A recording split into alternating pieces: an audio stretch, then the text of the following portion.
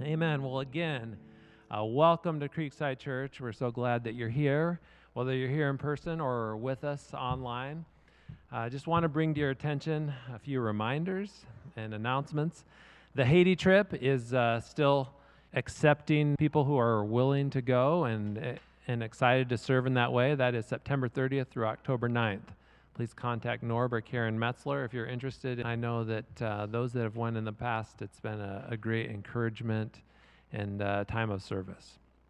Also, if you would like to contribute to the memorial for Ruben Martinez, I believe today and tomorrow are the last days to do that. So if you're here today, you can drop that off. Otherwise, you can feel free to bring that into the office. So another just quick reminder, housekeeping item, is that we've been kind of figuring out the best way to do all this, and we appreciate everyone's patience, and I know it feels a little strange to have the chairs all spaced out and everything, but when it's time to be dismissed during the final song, just please wait for the ushers to come and release you, and everyone will be released out the front door. So the back room and the front room, at the end, everyone will be released out the front door.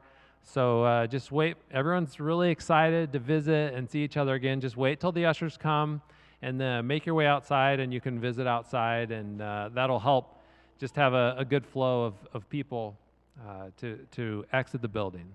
So today is Pentecost Sunday. We're excited for that. What a great day in the church, the beginning of the church, and today we also get to celebrate and congratulate all of our graduates. So if you are a graduate, could you just stand up here this morning? All of you graduates who are able to be here, stand up, and let's just give them a round of applause.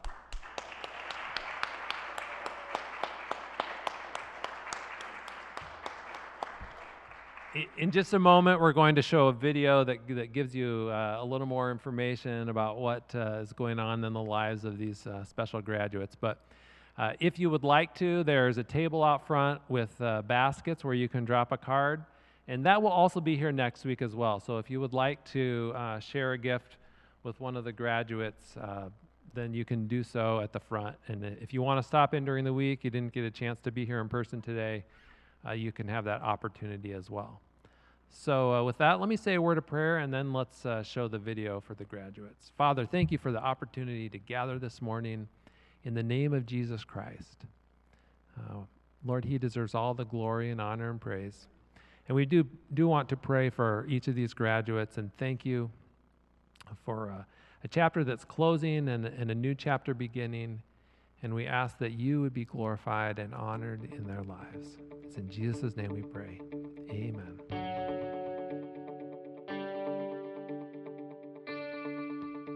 Hi, I'm Colin Short. I graduated from Carlisle High School, and I will be attending Iowa State this fall. Hello, my name is Caleb Keppel. I am graduating from Des Moines North High School, and my future plans are to go into the service. Good morning, Creekside. My name is Rose Vanderlinden. I graduated from Des Moines Christian, and I plan to attend Iowa State University this fall. Hey, Creekside, Broken Aaron here. I graduated from Iowa State with a bachelor's in forestry and an option in urban. I was lucky enough to land a job with Davy Tree, and I'll be stationed out of Fort Dodge. I graduated Drake University with a bachelor's of music with an electives in business, and I will be returning to Drake in the fall to finish my performance major, and I will also be marrying this guy in October. Other than that, plans for grad school, and that's it. Hi, I'm Brandon, and I graduated from Iowa State with a degree in civil engineering, and after this, I am starting a job in Des Moines working for Peltz Engineering. Hello, my name is Marla Grubb, and I recently graduated from DMAC with my liberal arts degree, and I plan on transferring to Iowa State in the fall and majoring in accounting. This is Doug Elric. Just graduated with my PhD in education from Iowa State University. Been attending there since 2014, so it's been kind of a long process. I had just done my master's just before that, so And it's kind of starting a second career. I've been teaching at DMAC now for 2 years after 20-some years as a forensic scientist, and teaching part-time at University of South Florida. So I want to thank everyone for the prayers that you've given me throughout this process, and your patience, and again, just thank you all.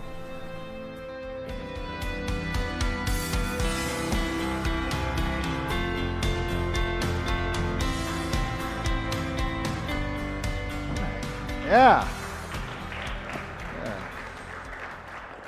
Go ahead and give it up for our graduates. That's great. And it's really kind of a melodramatic or kind of a letdown, you know, when you think about all of the effort and energy and time that has gone into what these graduates have accomplished, and then, you know, we kind of go, oh, okay, yeah, thanks, good job.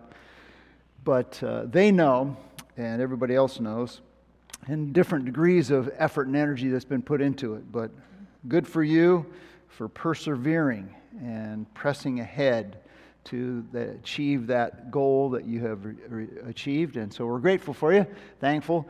I don't know, now we have a new doctor in the house, so we might have to start calling Dr. Doug because he's a professor now officially, so he's a doctor of not medicine. Don't go up and ask him about your aches and pains, because he's not going to be able to help you much with that. But I'd invite you to pray with me, if you would, as we continue to worship the Lord. Father, we are so grateful for each one of these graduates and their families.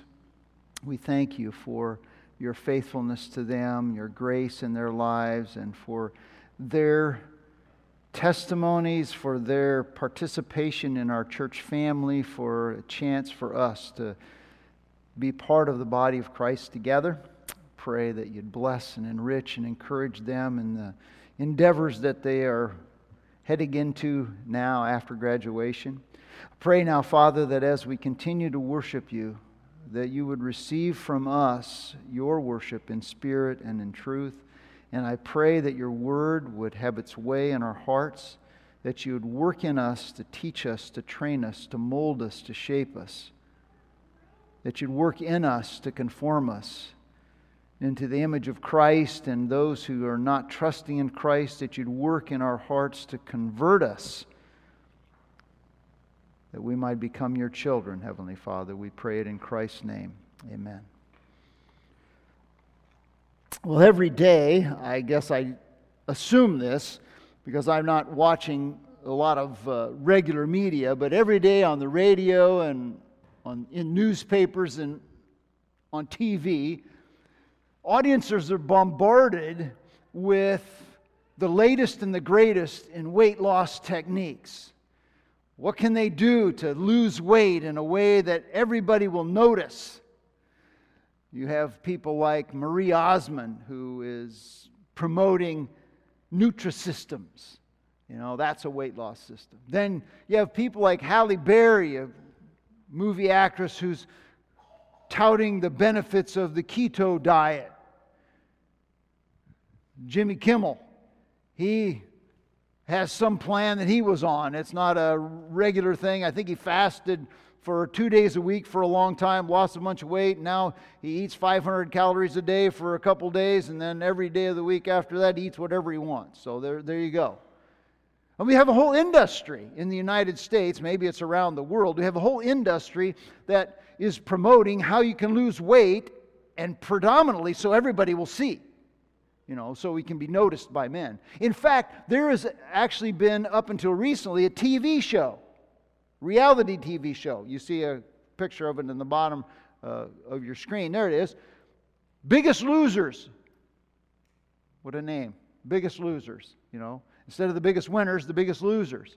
As a reality TV show. So what I say all that because I want you to know that culturally, in the United States, at least, maybe it's not everywhere else, but culturally, fasting from food is acceptable if you're doing so to lose weight or to improve your health.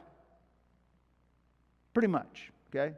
But fasting from food, abstaining from food or drink or whatever for religious reasons is culturally weird. It's just like it's not something that is known. In our post-Christian culture, it's all but eliminated from the church, from our consciousness, and from our conduct. And so why would we expect that people in the world would understand or think about it at all? And so when we think about the cultural and the Christian baggage surrounding abstaining from food or drink or abstaining from anything for religious purposes, there's no wonder that when we come to a passage like Matthew chapter 6, verses 16 through 18, that people would say, so what does this have to do with me? Why do I care when Jesus talks about fasting? Well, I would suggest that irrelevance is not the case with this passage. This passage has very true relevance for us in our day. We come, as we are marching through the book of Matthew to chapter 6, verses 16 through 18, to the third illustration that Jesus gives of this principle that we are to live righteously in the presence of God, that if we're really living righteously, we're doing so for His eyes only. That practices of righteousness are for Him and for Him alone. And so this third illustration has to do with fasting. It's for His eyes only. We've seen that giving and we've seen that praying are to be done for His eyes only. Now we see that fasting is for the audience of one. And so we come to this Matthew chapter 6, verses 16 through 18, and it highlights for us these contrasting forms of fasting, which prove that true righteousness manifests itself in fasting for His eyes only. I have my Bible open to Matthew chapter 6, verses 16 through 18. I'd appreciate it if you would open your Bible or flip to your device or your phone or wherever your Bible app is. You can get to Matthew chapter 6, verses 16 through 18. I'm going to read the text, and then we'll look at these two contrasting principles. Jesus said this, "And whenever you fast, do not put on a gloomy face, as the hypocrites do, for they neglect their appearance in order to be seen fasting by men. But you, when you fast, anoint your head and wash your face, so that you may not be seen fasting by men, but by your Father who is in secret, and your Father who is in secret will repay you." I skipped over the part about truly they will have their reward if they fast before men. That's in verse 16, or verse 17, 16, I guess.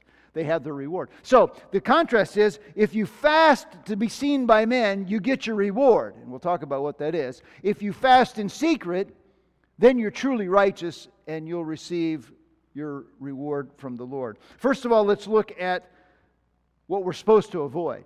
The first form of fasting, we're to avoid fasting which highlights our activity. So that's the point here, right? We're supposed to avoid what draws attention to ourselves. We're supposed to adopt what is hidden from other people. Okay? So first of all, we're supposed to avoid fasting, which highlights our activity. And there's a couple of considerations. I want to talk a little bit about fasting. Fast facts, if you will, quote unquote, fast facts. Fasting facts. What is it about fasting? Well, first of all, consider fasting in the Old Testament. In the Old Testament, there were maybe more reasons than this, but I'm going to give you 3 reasons that people fasted. First of all, they fasted because it was a requirement. In Leviticus chapter 16, on the Day of Atonement, they were required to fast. Secondly, fasting was voluntary. Fasting and prayer, and I would say this, most of the time fasting and prayer go together. It's not just fasting, it's fasting and prayer. They took place in times of distress, times of discouragement, and times of danger. So it's kind of a self-humiliation. It's kind of you humiliate yourself before God, and it's often coupled with some important request that we would give to God. And it's designed to get His attention. God, I need your attention. It's designed to keep Him from meting out or putting out His punishment, His wrath, to avert His wrath. You think about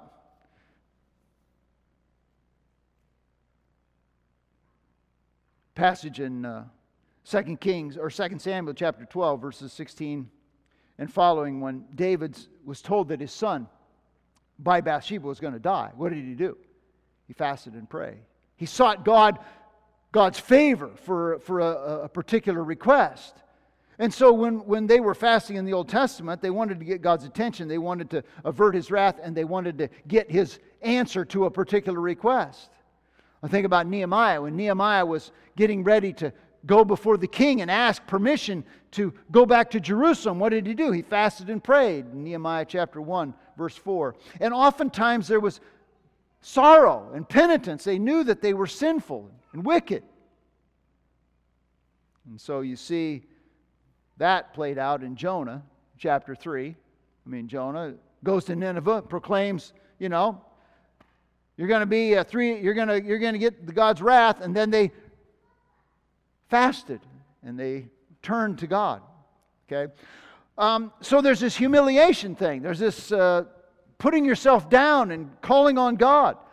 Quite the opposite of what most people are into these days. And think about what's been happening recently in just the United States. With the coronavirus, I went online in Chicago. They had a protest all over across America. A week ago, they were having protests, okay? So you see this protest in Chicago. What are they protesting? Well, the restrictions from COVID-19 that have been placed on them. They're trying to get an audience. Well, I thought more recently, what's been happening in our countries, in major cities in our country, all these protests. Protests with rioting and looting. Is this about humiliation? No. It's about pride. Hubris, pride. There's no sense of remorse. No. There's rage. There's no sense of repentance. It's open rebellion. So fasting, even in the Old Testament, even in the New Testament, is something that is done by people who understand who they are before God. It's not touting our own selves. Then finally, first of all, there is required fasting, then there is this voluntary fasting, and either one of those two forms could be what I've included in the third one, which is hypocritical fasting. Fasting that's done to obligate God. Okay? And we see that in Isaiah chapter 58. They were trying to make God do something just because they fasted. Verses 3 through 8. Or to obtain favor from God. Oh, well, I'll do this and God will be favorable to me. That's the kind of thing that we see if we looked at that Jesus was condemning in Matthew 6, that they were just trying to get God's favor. Okay, so that's fasting in the Old Testament. Fly over. Fasting in the New Testament. Well, this may surprise you, but as far as I know, there's no command that we fast in the New Testament. Okay? There's an expectation of it. You see it in the text. Just like we've seen in the other one, there's an expectation that people would fast. Jesus fasted. We know that. Matthew chapter 4, He went out into the wilderness. He was fasting for 40 days. Okay, and praying for 40 days. He fasted. And He expects His disciples to fast. In Matthew chapter 9, He says, when you fast... But when you fast, it says here in 6:16 that He expects us to fast. And then in Matthew chapter 9, He stated that when the bridegroom is gone, His disciples will fast. So there is this expectation that His disciples would fast. The Pharisees fasted. You can write Luke chapter 18. And some of you know that passage. They pride themselves in their fasting. They fasted twice a week. And they fasted twice a week, and they erroneously taught that the act of fasting itself had value and would please God. So all you have to do is fast. Irregardless of your heart. Doesn't matter what's in your heart. Doesn't matter why you do it. You just go through the motion and you get God's acceptance. No, that's not what God wants, but that's what they thought. So when you think about this whole text of Matthew chapter 6, when we started, we talked about giving. Matthew chapter 6, verses 1 through 4. And then we talked about prayer. And now we talk about fasting. In all of these things, these are three of the most important spiritual practices for the New Testament. The most important religious activities they could involve themselves in. Well, a farmer, three important things that a farmer does is he plants, he cultivates, and he harvests. Three important things that followers of God did and do today is to give, to pray, and then to fast. Okay? The apostles fasted as a regular part of their life. And they fasted when they faced an important decision or a difficult choice, a difficult thing, a situation, to gain confirmation from God. In Acts chapter 13, they were praying and fasting, the leader's word, and God said, set apart for us Paul and Barnabas. And then they continued, and through their prayer and fasting, God confirmed that these guys were the ones to be sent out. So in times of important decisions, and to get God's direction, they fasted. So fasting was taught in the New Testament. It was valued and appreciated all throughout history of the church. So this is like not something we talk about much, but it's something that was practiced and was engaged in. So is fasting for us? We see in the Old Testament, we see in the New Testament. What about us? What does it mean? Well, originally fasting meant to abstain from food and drink, okay? For some spiritual purpose, not for weight loss, okay? That was not the thing for them. It was for spiritual purposes. It was an act of renouncing ourself, of self-discipline, okay? That was intended, if we go through this self-discipline, we're intended to concentrate our attention on God. That's why they did it. They did it to communicate the degree of their sincerity and of their devotion. I'm abstaining from these things, focusing on God so that God knows that I am really serious. I'm going to sacrifice all this other stuff so that God knows that I'm focused on Him. And then to call upon Him to act favorably. God, I need your protection. God, I want your direction. God, I'm asking you to work to bring about intervention in some situation. Our fasting, it may be abstaining from food or drink. Could be. Or could be abstaining from some other legitimate activity simply because we want to concentrate our focus on God. We want to communicate to Him our devotion and sincerity. And we want to call upon Him to do something. You know, we may abstain from, far be it from us, Instagram or Twitter or Snapchat or Facebook or some other social media platform. We may abstain from TV or a particular TV program or thing, or we may abstain from exercise or leisure or whatever it happens to be. We could abstain from those things. I'd just like to submit this, that Paul said in 1 Timothy that we are to train ourselves for the purpose of godliness. And as people who are serious about our walk with God, we train ourselves through engagement in certain spiritual practices like prayer and Bible study and giving and serving on a consistent, regular basis. We're to be engaged in these activities to train ourselves. I was walking with our daughter the other day. We're out for a walk and we talked about this. I said, there's a difference between training and trying. If I have not been running on a regular basis and then I try to run a 5K, I can try as hard as I want, but I'm not going to do very well. But if I have been training, consistently running, then I go out and it's not that difficult. Now, for me it is. Please hear me. I'm not a runner. So for me, I don't run unless I'm running away from something that I'm scared of. I don't run. I used to run up and down the basketball floor. I'd say, I don't mind running up and down a basketball floor. I just don't like running to run. But training, you put it to whatever you want. You're a violinist or a guitarist or a cellist. You practice, you train. You don't just try. I can go up there and try to play a cello. It would be a farce. It would be a mistake. But when it comes to fasting, fasting is something that God leads us into on an occasional basis because we sense that there is something that we are extra sensitive to the needs around us. Some situation that's extraordinary or some unusual circumstance or is an important decision that we're about to make and we sense God's a need for God, or we're sensing a lack of communion from God and we just want to spend some time concentrating on Him. So those are various reasons that we would, I think, enter into a time of fasting or a period of fasting. I remember a few years ago, a church leadership team that I was a part of, there was a major decision that we were struggling with.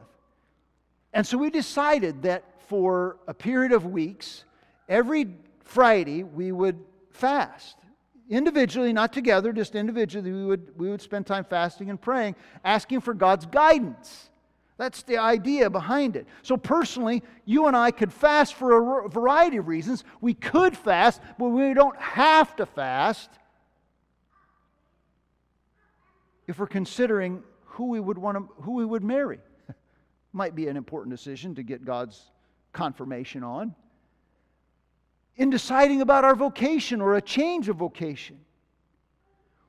Or perhaps, as I talk to think about the graduates here, what's the next step after graduation? Maybe I would want to spend some time, extra concerted time, seeking God's confirmation, God's wisdom, God's direction on those kinds of things. Maybe it's a major purchase. Maybe it's that I need wisdom to be a parent, what parent doesn't need God's wisdom, and we might want to go to God in prayer and fasting for that. Or just simply to deepen my communion with God. So there are reasons that we would fast. And so I'm just going to ask this morning, have you ever thought about fasting?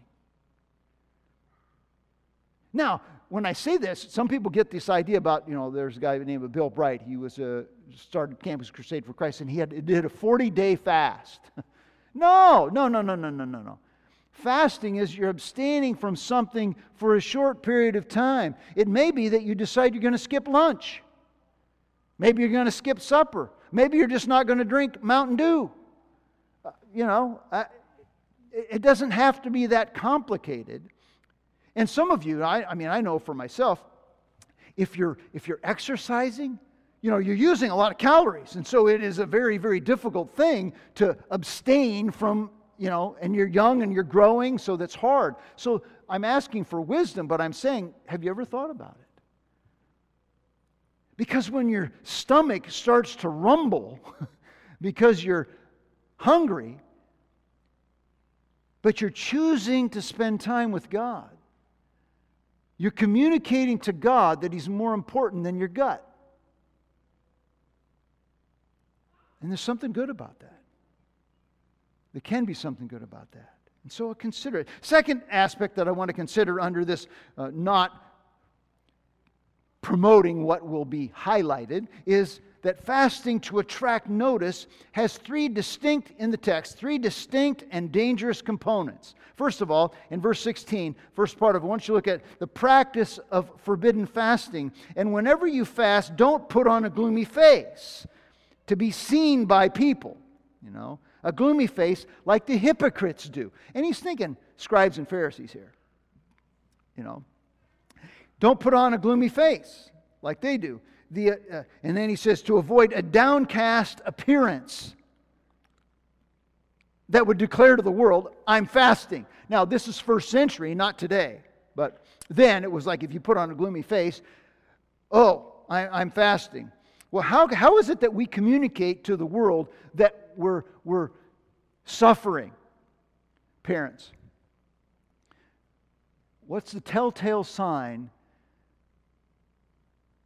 to everybody in the house that one child is completely distraught, upset, and frustrated because they can't stay up late, they can't have ice cream, they can't play on their Xbox or whatever?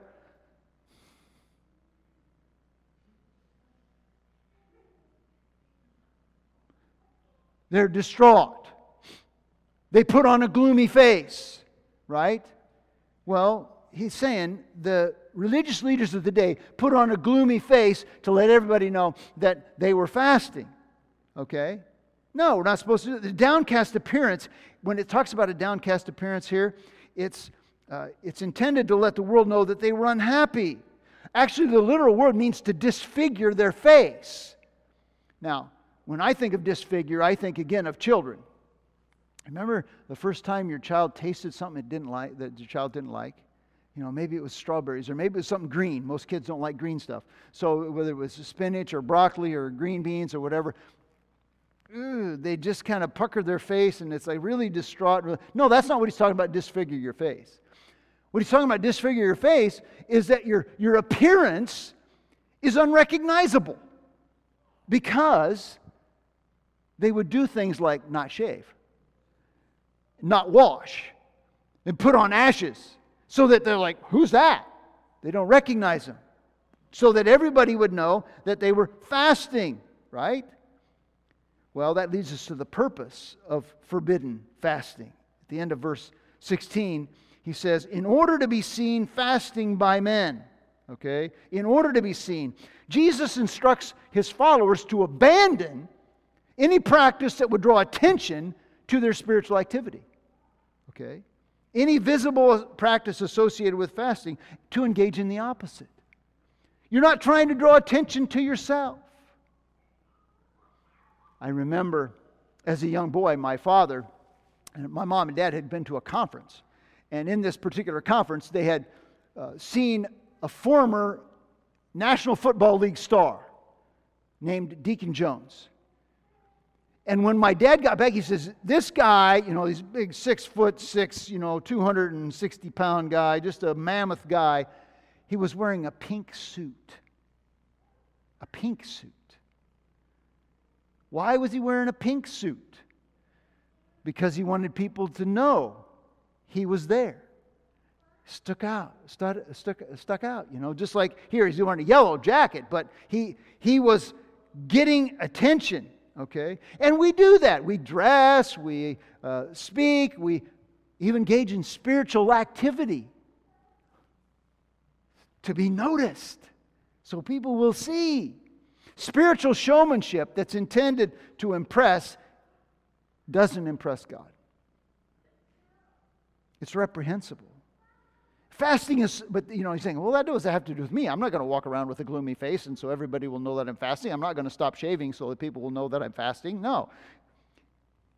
It's the point that Jesus is trying to make, I think that it applies to us, is we don't do things that would indicate that we are actually engaging in spiritual activity because we're only doing it for God. For example, if I'm going to decide that I'm going to fast, maybe I'm going to skip lunch. Well, I don't schedule a lunch appointment on the day that I'm skipping lunch and go out with a friend or a colleague and then let them order food and I just drink water. To be seen, what's wrong? You're not going to, then you got to get, no, just do it some other time. Finally, there's the prize of forbidden fasting. Truly, I say to you, they have their reward. I have not seen this show very much. I've seen it a couple of times, but America's Got Talent. There's a reality show, America's Got Talent. And some of the people don't have much talent. But they think they do. And so they go on America's Got Talent and they have an audition. And, then Simon says, you're horrible, or something like that. And he's the host of the show, and he tells them that they're not very good. Well, they had their moment in the sun. They got their shining lights, and the video was on them, and they weren't very good. They got their reward. All they got was, you're not very good. Well, Jesus says if we do our stuff to be seen by men, that's all we get is the recognition of men. So there is this idea that we are supposed to avoid fasting, which highlights our activity, but then secondly, we're to adopt fasting that hides our activity. And amazingly, the hidden fasting has the same three components as fasting that highlights our activity, except for the fact that the substance of them is the polar opposite. Exactly the opposite. We're supposed to be engaged in these same components, but the exact opposite of fasting that highlights our activity. The practice of hidden fasting, verse 17, he says, but when you fast, anoint your head and wash your face. The opposite of gloomy and sad and unshaven. I was just thinking, some of our guys until now who've been working at home have fasted from shaving. I've seen them on Zoom meetings, and they fasted from haircuts. Who is that person? I don't recognize them.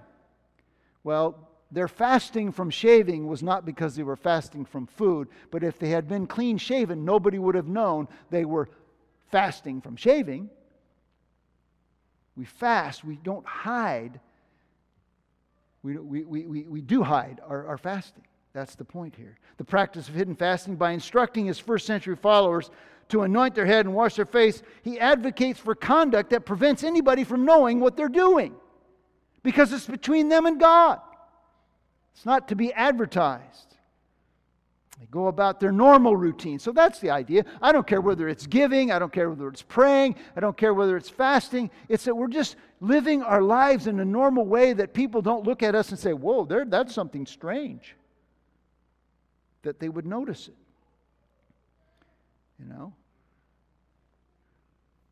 To avoid being noticed would have meant anointing their head and washing their face, not ashes, so that nobody would know, oh, that person is doing it. So for us, it means we could fast from food or drink and nobody will know us. Notice, if we do it on days that we aren't eating in public, if we do it on vacation, if we fast from our particular radio program or TV show, we do it on vacation. Or maybe it's something that I do as a routine, not now probably, but when you were going to work and coming back from work, maybe there's a show that you listen to. Maybe there's a podcast you listen to. And maybe I'm going to abstain from listening to that show or podcast, or I'm not going to watch this or play this video game, but I'm not going to do it. I'm not going to not do it in front of my family. When I go to my room, I'm just not going to do it. Instead of playing a video game, I'm going to read a book, or I'm going to read the Bible, or I'm going to pray. Maybe we're going to abstain from certain foods at a certain time when nobody notices. Some of you guys or gals, you get up early in the morning. Who knows what you eat early in the morning? Who knows what you eat late at night? Nobody. So if you abstain from that particular thing early in the morning or late at night when nobody notices, then you've done it in secret. Then I've done it in secret. To intermittently give up something when nobody else notices. Then there's the purpose of hidden fasting. Like every other spiritual activity that pleases God, true fasting doesn't seek itself. It's not, what do people think? What are people seeing? Are people noticing me? No, that's not why I do it. That's not why we're supposed to do it. We aren't trying to impress them. Here's the point. Whether it's fasting, giving, praying, or fasting, we're doing it to get close to God. And to get to know Him, and to serve Him, and to honor Him.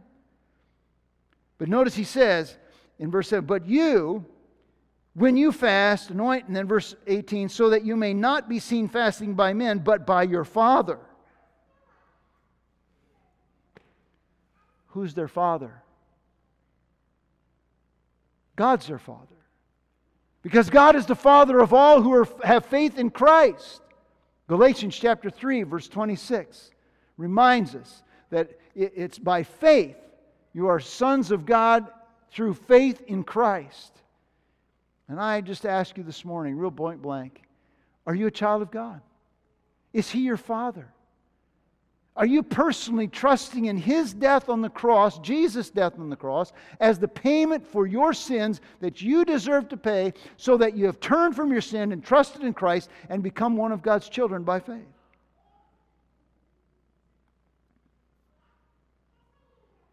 If not, I'd invite you to put your trust or your faith in Christ so that you can become one of God's children.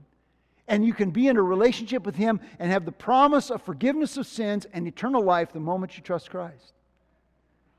And if you are a child of God, then, hey, giving, praying, fasting in secret for His eyes only is for the purpose of cultivating our relationship with Him. He wants us to be in a deeper communion with Him. He cares about us.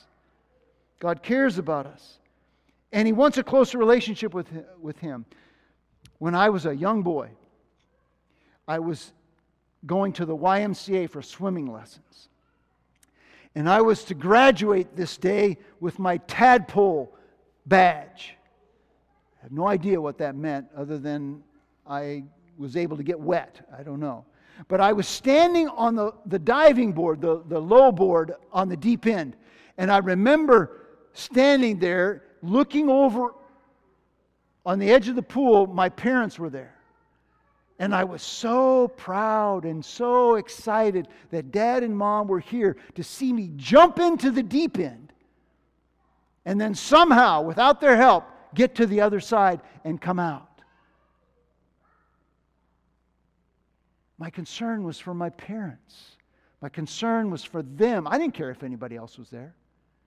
Is that our relationship with our Heavenly Father? It's for His eyes only. That I'm living for Him and I'm serving Him and I want to honor Him. I want to foster. That's why the giving and the praying and the fasting are to cultivate that relationship with God, the ways that we foster that relationship with our Heavenly Father. I can tell you as a parent of adult children that over the years I've had individual activities that I've done with some of my children, with our children. I've had conversations and activities that we've done, just us. And I've done those with my father. And those are the most special times. And that's what God, our Heavenly Father, desires from us. Just a special time with Him. Then we see the prize of hidden fasting. And your Father who is in secret, who sees in secret, will reward you, will repay you. One of the mysteries of engaging in these spiritual activities for His eyes only is oftentimes there's no immediate reward. There's no immediate result. It's like you're just doing it, right? And you don't get any. Whereas if you do it before men, yeah, well, that was a very, very impressive prayer, Pastor. So that, you're a very spiritual person, and no. This is not, we do it for God. And what is the benefit? The benefit is it's a requirement of faith. We walk by faith. And we do this. There's no immediate tangible reward. It's not like if I put in an extra 8-hour day at work and get on the weekend, I get double time. I get double time. Woo! And then when I get my paycheck, there it is.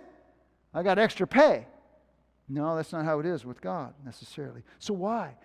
Why is it that we engage in these? What is the repayment? The repayment is communion with God. Revelation chapter 3, verse 20. To the church of Laodicea, He says, it's interesting, He says that they should buy gold from Him. And they should buy white garments from Him. And that they should buy eye salve from Him. Revelation chapter 3, verse 19.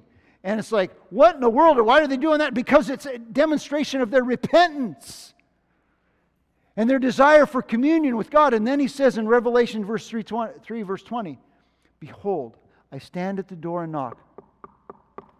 If anyone hears my voice and opens the door, I will come into him and dine with him and he with me. One of the things we miss about this social distancing is we can't sit and have fellowship with each other. I can't sit and over a meal and discuss, how's your life? What are you struggling with? What are you rejoicing in? Oh, I can call you on the phone. I can do a Zoom meeting, but it's not the same. We can commune with our Heavenly Father. So one of those repayments is communion. Another one of those ways He repays us. And when I say repay, I don't mean that somehow God owes us. Okay, that's not it. It's a reward. It's Him giving. And one of those, the second one is concrete answers to prayer. This is a prayer and fasting. There's concrete answers to prayer. In 1 John chapter 5, verse 14, he says, this is the confidence that we have before Him, that if we ask anything according to His will, we know that He hears us. And we know that if He hears us in the requests we ask of Him, we know that He will give us that request. I don't know about you, but you want wisdom, want insight on what my career choice should be, what I should be doing now with my life, my vocation, how to raise my children. I want wisdom and insight. and desire for people to come to faith in Jesus. People that I know, people in my family, people in my friend group, people in my neighborhood. I want judgment to be averted. I would like a change in my health condition. I'd like reconciliation with me and one of my children or one of my family members or one of these people that I know. I want confirmation or clarification that I'm on the right path. Well, if we pray anything according to His will, He hears us. God doesn't want, He's not up there sitting there waiting there. Oh, well, I'm going to hold out on Him for a while. He's not capricious. He's caring and loving and gracious. And then the third way, at least that I came up with, is that there's coming blessing. I mean, that's a guarantee in 1 Peter chapter 1, verses 3 and 4. Blessed be the God and Father of our Lord Jesus Christ, who has caused us to be born again to a living hope through the resurrection of Jesus Christ from the dead, to an inheritance that's incorruptible, undefiled, that fades not away, that's reserved in heaven for us. That's guaranteed. So the problem is, right now, we know that one's guaranteed, but the other ones we don't have so much confidence in sometimes.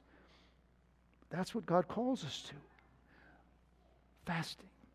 So you may be here this morning, or you may be listening online. You say, well, I'm not really a Christian. I think it's kind of interesting, or maybe I'm curious, maybe I'm seeking it out. And you say in your mind, and I've said this before, you say, yeah, okay, you've been talking about giving and not doing that to be seen by man, and praying and not to be doing that to be seen by men. And now you're talking about this thing that's kind of odd, fasting, and not to do that to be seen by men. And quite frankly, I know some Christians, and they're actually hypocrites, because they do that stuff just to be seen by men while they're still living in sin. And I've said this before, I'll say it again to you who are listening and have that mindset. I would challenge you not to let our imperfect reflection of Christ turn you off to the reality of your need for Jesus. I mean, look, you're an imperfect person too. The difference is, I am not perfect. Okay, I'm not sinless. We are not sinless, but we are saved from the consequence of our sin. We're not perfect, but we are pardoned, and we would want that for you. So take a look in the mirror and say, look, are you living a perfect life?